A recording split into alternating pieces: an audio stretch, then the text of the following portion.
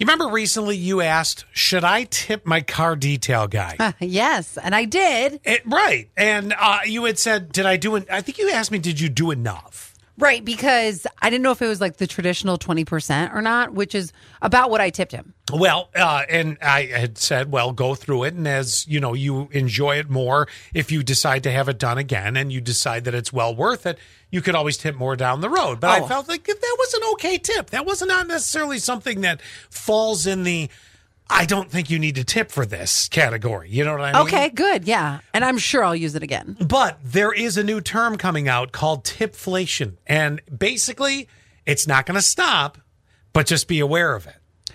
Does this mean tips are getting higher? And it's a tricky way they're doing it.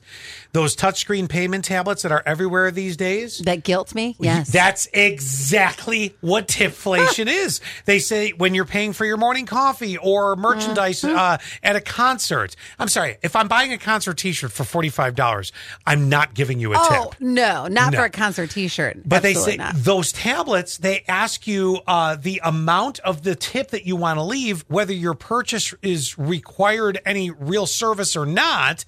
Hence, I handed you a t-shirt. The problem is those options typically guilt us into leaving a tip, usually 15 to 20%. Oh, wait. Enter tipflation into our new vocabulary. I got a better one for you.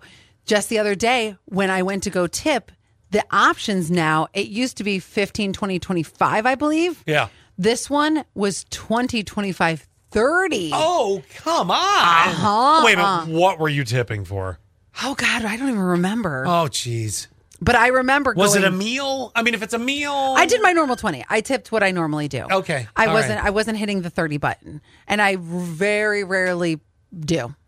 There is one restaurant that I find myself tipping 30, but they're so good to me. Okay. I mean, there is the exception. And I go there very regularly. Okay. I can understand that one. That's like, all right, you want to do that. But tipflation, that is the new phrase. I'm Be guilted every warned. time.